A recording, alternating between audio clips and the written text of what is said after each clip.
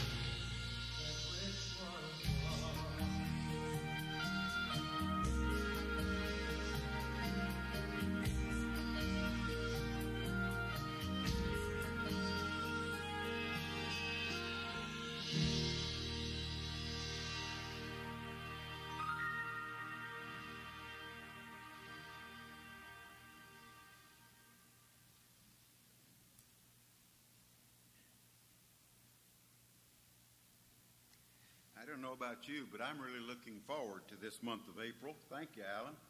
You and friends who are here and blessed us and sharing with us in a great and a wonderful way.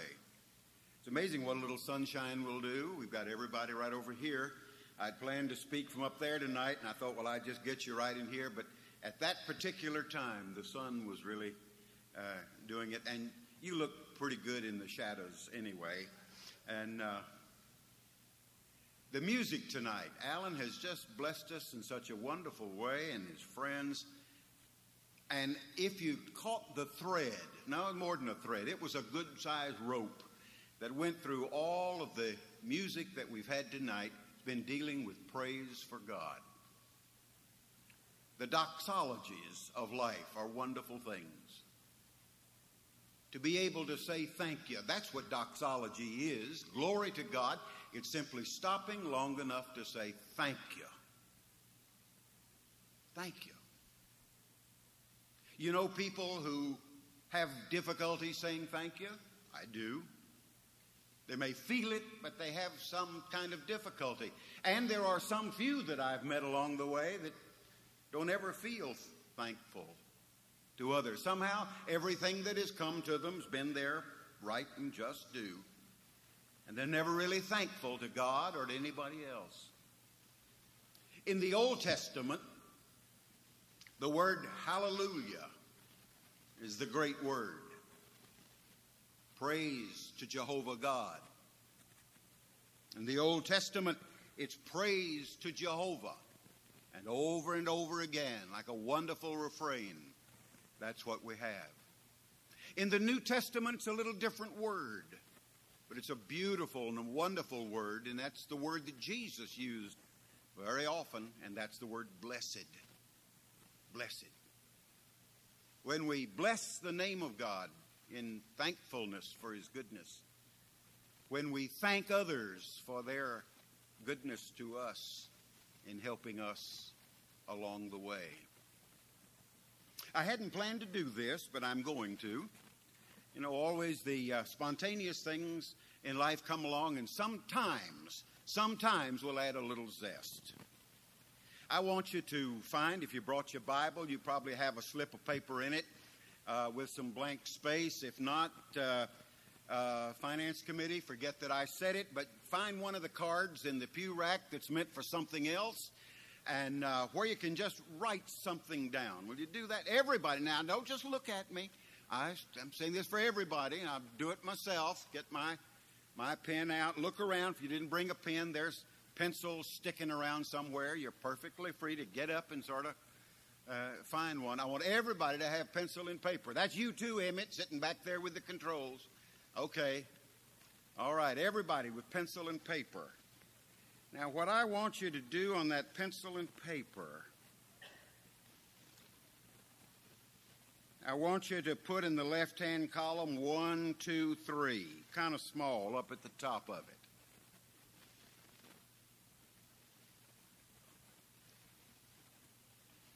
And draw a couple lines under that 1, 2, 3. And then put another 1, 2, 3. I hadn't planned to do this. I'm sort of making this up as we go tonight. I can't count any higher than that. That's one reason I get there. That first 1, 2, 3, out of what I hope would be a million different things, I want you to think hard, not pull it off just the top of your head, deep down in your heart, pull it out. 3 things that you thank God for most.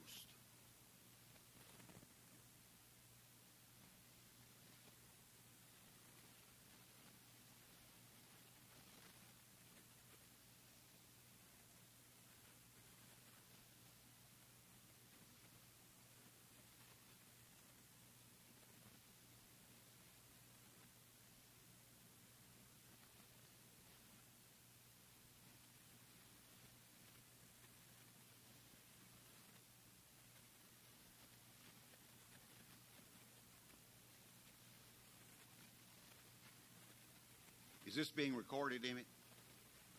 If it was, I just thought we'd probably tell anybody that might be listening we're doing our work. 3 things. What are 3 things that you would say to God if you were to stand before him and say, these are 3 things, Lord, I want to thank you for? Write them down.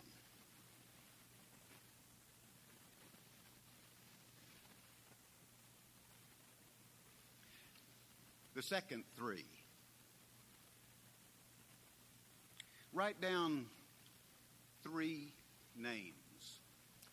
3 names of folks who have been a very special blessing to you in your spiritual pilgrimage.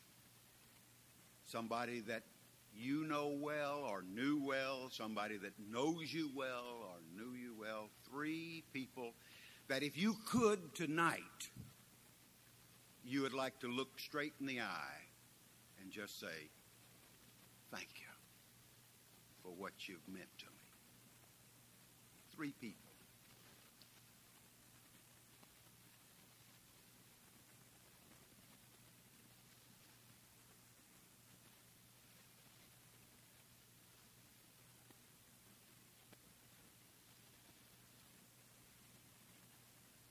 Well, I've written my list, and I'll keep it my list. You have yours, and I want you to keep it yours. But I would like for you to act on it.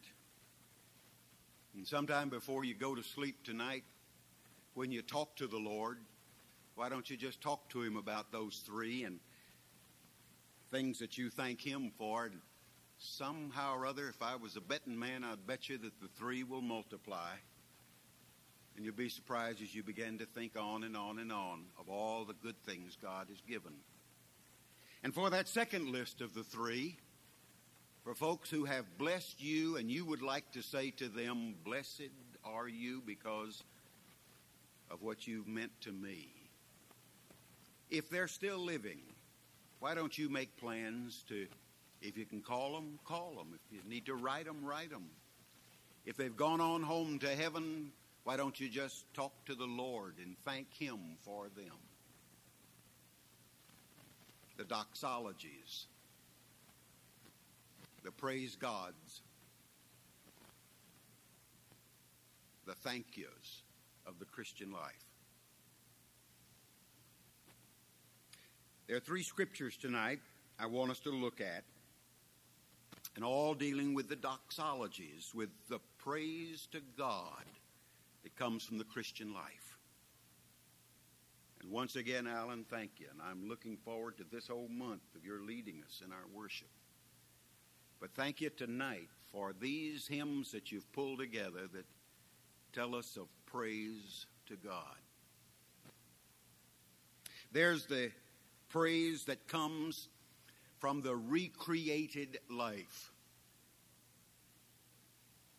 We're born as human beings. We had no choice in our parents. We had no choice in the genes that flowed into our lives. We had no choice at all. And it came to the place of our birth, or the time of our birth, and we were born. We were born. A human mother and a human dad, and all the ancestry that as I get older, I'd like to know more about. Might explain some things as far as my life and my children are concerned. To know something about the rivers and the tributaries that have flowed into my life, into their life. But the doxology that comes from the Christian life comes from the recreated life, not just the created physical, biological existence that we have, but the recreated life. The born-again life. Jesus put it very simply, you must be born again. And I don't know much about your politics, and I don't care much about your politics. I just remember that when Jimmy Carter was president, the press had a field day when he talked about being born, because they didn't know what he was talking about for the most part. And they made fun of him, and they laughed. And suddenly, born again became a term, a secular kind of a term, for any kind of a new something. But I thank God for a man of Christian strength and character like a Jimmy Carter in the Oval Office. And I wish I could match him up with some others of great political stature and persuasion and have the kind of president I really want there. But he was a man who knew and knows what the recreated life is all about. And he wasn't ashamed to talk about being born again. Peter wrote, 1 Peter 1:3, "Blessed be the God and Father of our Lord Jesus Christ, which according to his abundant mercy hath begotten us again unto a living hope by the resurrection of Jesus Christ from the dead." How is it possible for us to be born again? Because we designed it, because we wanted it, because we prayed for it, because we banged on heaven's door so much that God finally got tired of us and said, "Okay, I'll save you, shut up." Not at all. The only reason we know the born-again experience is because He, in His abundant, overabundant, is the word in the New Testament. The overabundance of His mercy. It literally flowed out of Him. It was not just a little bit of His mercy that He took from a side pocket of a robe. It was not just a little pinch of mercy that He took off out of a box off of the shelf of heaven.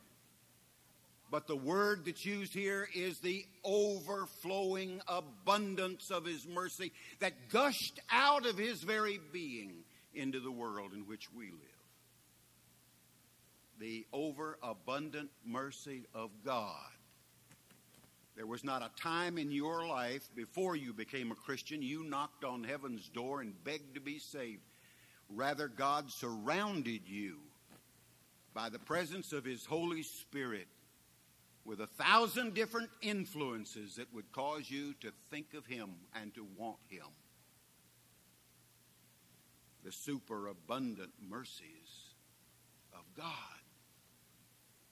And if that won't make you sing or croak or shout or do something to say, God, I love you, then we're pretty sorry folk. The superabundance. He begot us. He birthed us. He recreated us. He moved us from the physical to the spiritual realm of existence. We didn't do it. You haven't got enough of whatever it takes to do it. There's not enough mercy. There's not enough grace. There's not enough want in you or me. Let us ever begin even to measure up to this matter of being born in the likeness of God. But God created us to be like Him, and God created us for fellowship with Him, and God created us that we might live forever with Him. And God, in His eternal plan, long before you and I ever arrived on the scene, God worked out His plan so that going down the sinful road, we could do a U-turn. That's what repentance is, just taking a U-turn in the journey of life and walking not only toward God, but with God in the resurrected Jesus. You see, we ought to shout, and we ought to sing, and we ought to talk, and we ought to say, and we ought to live, and we ought to smile in the blessing and the doxology of the Christian life, because Peter says here, He hath begotten us again unto a lively hope, a living hope. There are just too many dead and half-dead Christians. And I want to be honest with you. I've always tried to be honest as I have stood behind the sacred desk. That I've met a lot of folks who call themselves Christians. That if I wanted to judge whether I wanted to be a Christian by the way they've talked and the way they've lived and the way they've behaved, the way they've acted toward God and toward others, other fellow Christians, I wouldn't want to be a Christian. But thank God, He puts before us the picture of the resurrected Lord Jesus, of His only Son. And it's a living hope, a lively hope, an exciting hope, a victorious hope. You see, that's the wonder of the Christian life. It's not something dead and staid. We need our formalities. We need our traditions. Traditions are good, because traditions do help tie us to a past, but help us to know that the past has simply prepared us, as we talked about this morning, to live today and to live a better tomorrow. And so, if you know the Lord Jesus as Lord and as Savior, there needs then to be the cry of blessed. Thank you, Lord. Bless you, Lord. Bless your name. Hallelujah. That's the Old Testament word. Thank you, Joanne, for singing it so beautifully. Of the recreated life. There's the doxology for the Christian of the revalued life.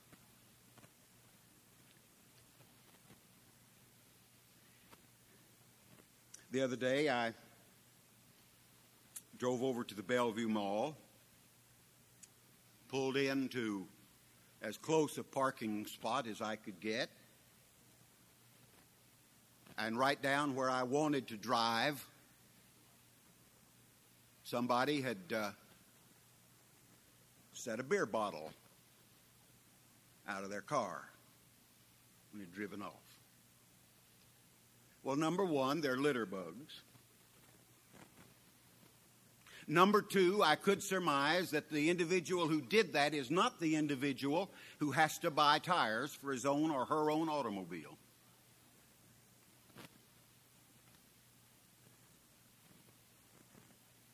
The revalued life. The Christian life ought to constantly be going under a re-evaluation, a re-examination. Now, I knew that my boys, one of them being your pastor and my pastor, there was a fair amount of time in particularly my boys' life when I knew that they just didn't care a thing in the wide world for their clothes. How'd we know that? All you had to do is look in their room. A little pile over here, a little pile over there, and a little pile over there, something else under the bed. You take care of that which you value. You nurture that which you put a value on. Now, the Christian life, as the constant evaluation of our lives, simply to say to the Lord, Lord, am I on the right track? Lord, am I doing it the right way? Lord, am I a good influence for you, or am I a bad influence for you, Lord? As we try to revalue our lives in the light of Jesus Christ and His mercy for us, I think we must constantly ask ourselves, Lord, am I the kind of Christian that lives amidst people where they will put a value on you and what you've done for me and what they see in you in my life? The doxology, the praise, the glory, the blessedness that comes out of the revalued life simply means we put the priorities where they ought to be. You can't always do that, it seems. I haven't been able to do it, but you got to keep working at it. Constantly we have to work at the job of reprioritizing our lives. The old devil is much at work in my life and some of your lives as he is in a drunkard down in the gutter. You see, the devil knows that God is robbed of glory when those of us who are Christians act ugly toward other Christians, and when we put little value on our help for others.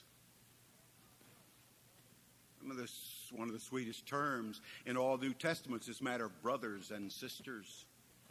Brothers and sisters in Christ. And anywhere you go in the world, isn't it wonderful, Medlands, when you lived in Japan and when you ministered over there? Brothers and sisters in Christ, born into a different culture, dressing differently, eating differently, sleeping differently, working differently, thinking differently, but coming to know Christ. Brothers and sisters. And it's wonderful all over the world to meet boys and girls and men and women who've had a common experience of faith in the Lord Jesus Christ. Brothers and sisters in Christ. And you know what Jesus said? Jesus said, by this shall Nashville know that you are my disciples. That you what? That you love one another. Anytime you do not love your brother or your sister in Christ, you rob God of glory. there is no doxology in your life. The brother and the sister in Christ is to be the recipient of the revalued life. The doxology of the revalued life. Ephesians 1:3, blessed be the God and Father of our Lord Jesus Christ, who hath blessed us with all spiritual blessing in heavenly places in Christ. Boy, if we stood here long enough and you sat there long enough, we could be here till dinner time tomorrow night just looking at every one of those individual words, because they're so rich and so full. The revalued life. The revalued life. They're no marked down Christians. We're selected, we're adopted, we're accepted, we're redeemed, we're enlightened, we're enriched, we're sealed in the Holy Spirit. And when we stop long enough to think about any one of those things, then our lives must be an expression of the doxology of the Christian life. When we really begin to re-examine our lives and to re-evaluate that which God has given us, and when we recognize the true ownership of things as it relates to our life, then suddenly the revalued life causes us to start living a different way.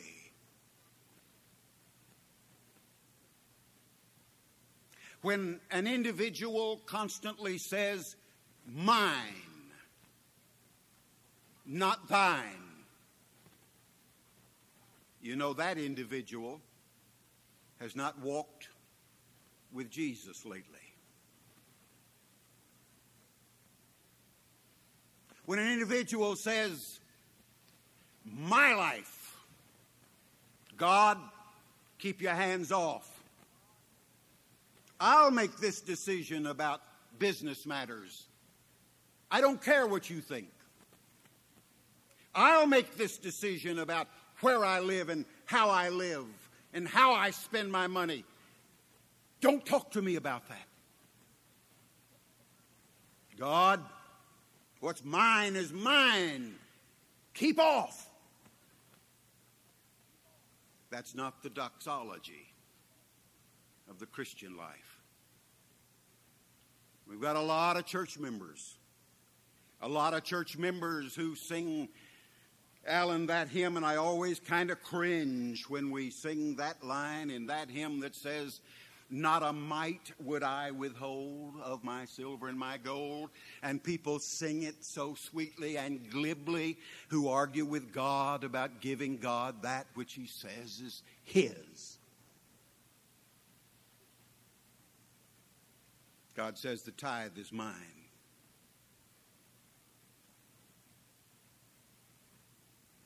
And if you've been living your retirement on God's tithe, if you've been buying your cars with God's tithe, been paying the mortgage with God's tithe, been going down to the grocery store with God's tithe, you've been buying your insurance with God's tithe, been taking your vacation on God's tithe, then you're robbing God.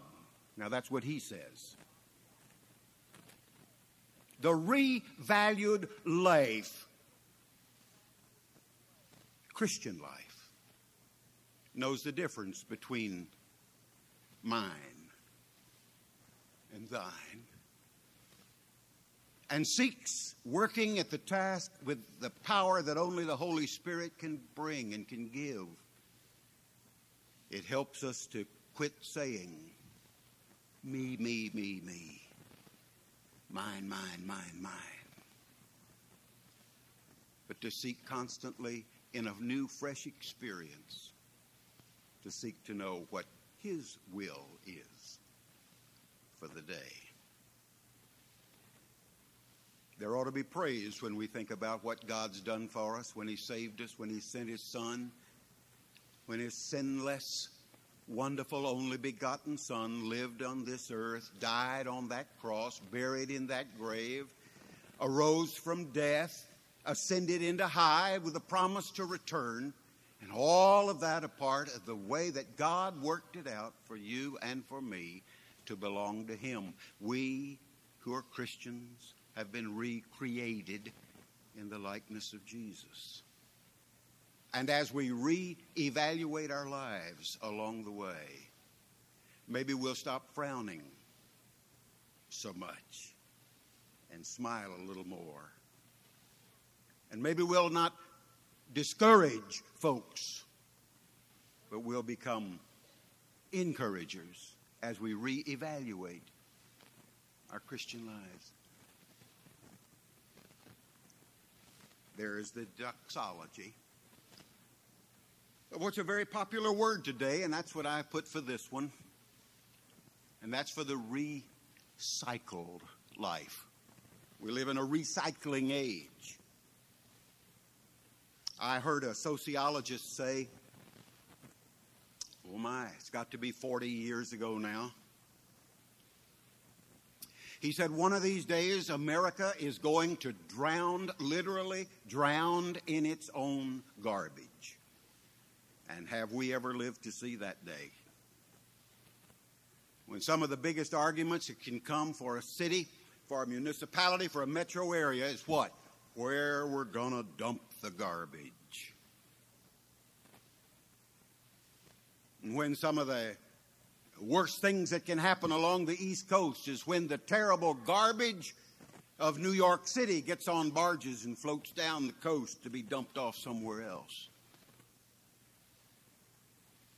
Recycling is the thing. Need to recycle all that we can. So, I thought, there ought to be the blessing to God, the praise to God, the hallelujah to God that comes out of the recycled Christian life. Say, well, where in the world do you find anything like that in the Word of God? Well, Paul had something good to say about most everything, Alan. And when he wrote over to his second letter that we have, actually, we sort of think it's the third letter. We think there was a first letter, but we don't have it. And so 1 Corinthians is really a 2 Corinthians, and 2 Corinthians is really a 3 Corinthians. But that doesn't make any difference. God gave us what He wants us to have. And so Paul, writing in the 2 Corinthian letter, that which we know is a 2 Corinthian letter, chapter 1, verse 3 and 4. Blessed be God, praise to God, hallelujah to the name of God, even the Father of our Lord Jesus Christ, the Father of mercies, and the God of all comfort. There's your word, circle the word comfort. The God of all comfort, who comforts us in our troubles. Why? So that we can comfort those in any kind of trouble with the same comfort we ourselves have received from God.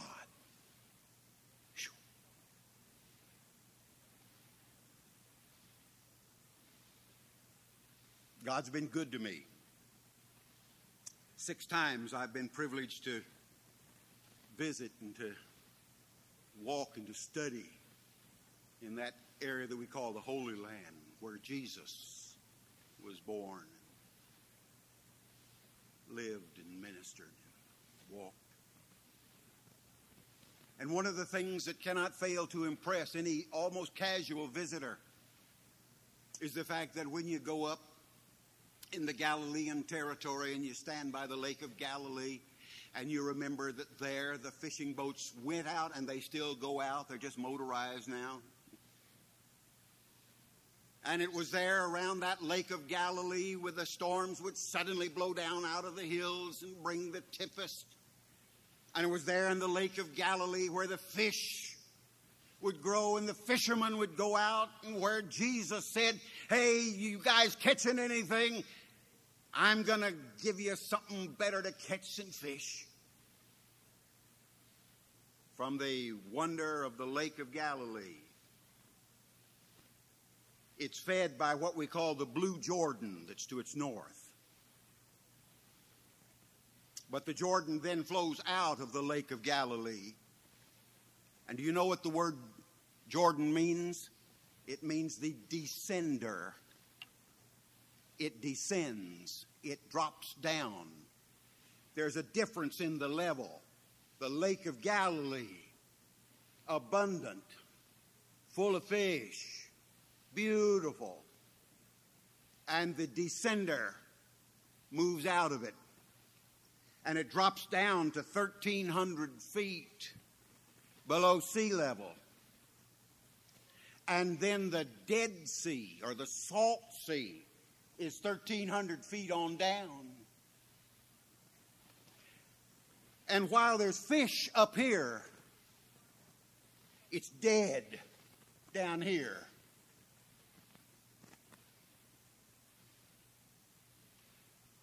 The rain that comes, the Blue Jordan that flows into the Lake of Galilee, replenishes it, keeps it fresh. And what does it do? It recycles. It sends out. And it's not the Lake of Galilee's fault that the Salt Sea lets it die. But the Lake of Galilee is recycling its blessings. And now where the river descends and before it reaches the Dead Sea, there's green along the side. You know, the Bible says where the river flows, there's life. Where the river of life flows for us, there's spiritual life. To recycle. Now, what in the world did I go into all that for? Simply to say that your life and mine can be characterized either that we have lived our lives and we are currently living our lives like the Lake of Galilee or like the Dead Sea. You're one or the other. If you take the comfort that God has given you in those times and moments of your life when you needed only what the hand of God could do in your life, and you praise Him for that, and you recycle that comfort, and you comfort others in their times of need, and you become the most wonderful recycler of all of history. And so the plea of the Scripture is that the doxologies of our lives, the Dead Sea, the Salt Sea, does not sing praise to God.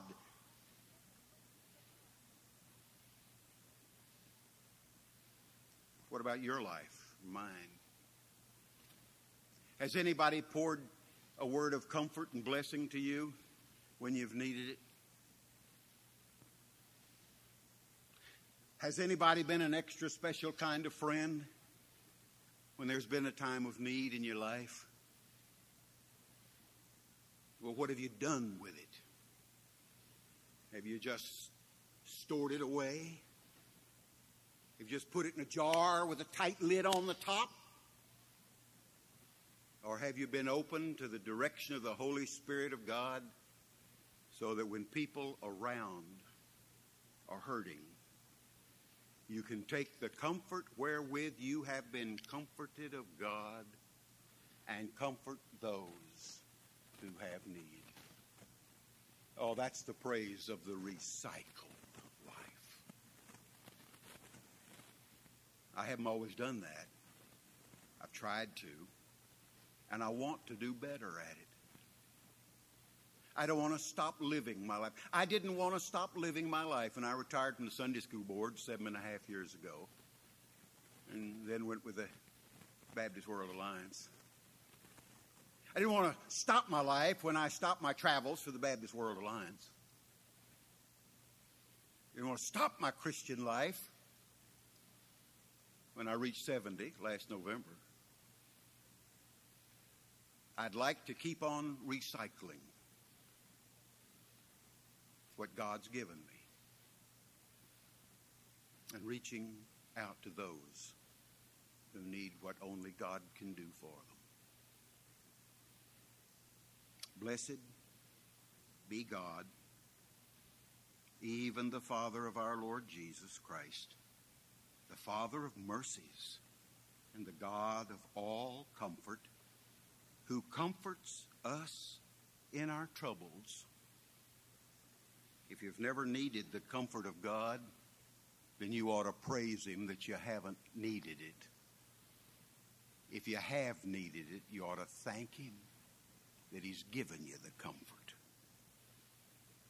so that we can comfort those in any trouble with the same comfort we ourselves have received from God. I hope that if God gives you and me another week before we gather on another Lord's Day back in this place, I hope that every one of us will take our little lists, our spontaneous lists, and talk to God and sing His praise,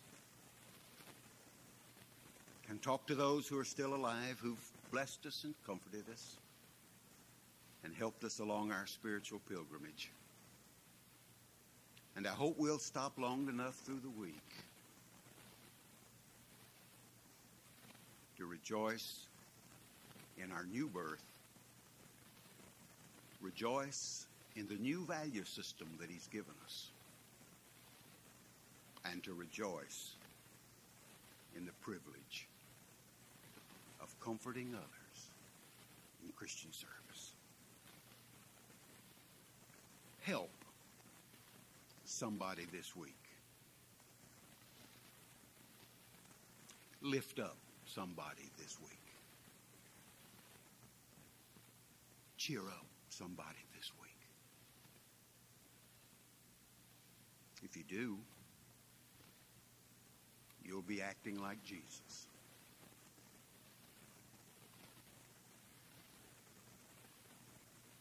Alan, let's sing hymn number 305. I have decided to follow Jesus. Good decision. Best we ever made. As far as I know, everybody in the room has made that decision at some point in life. Each one of us could stand one by one, give our testimony as to when and where we made that decision to follow Jesus. Great and glorious moment. We say, well, what does this invitation have to do with me then? Simply that maybe while we sing it, you mentally will drift back to where you made that decision and ask God to reaffirm you for the next day in the journey. Let's stand and sing. However God leads you to respond, to act, to do, to say, the time is yours.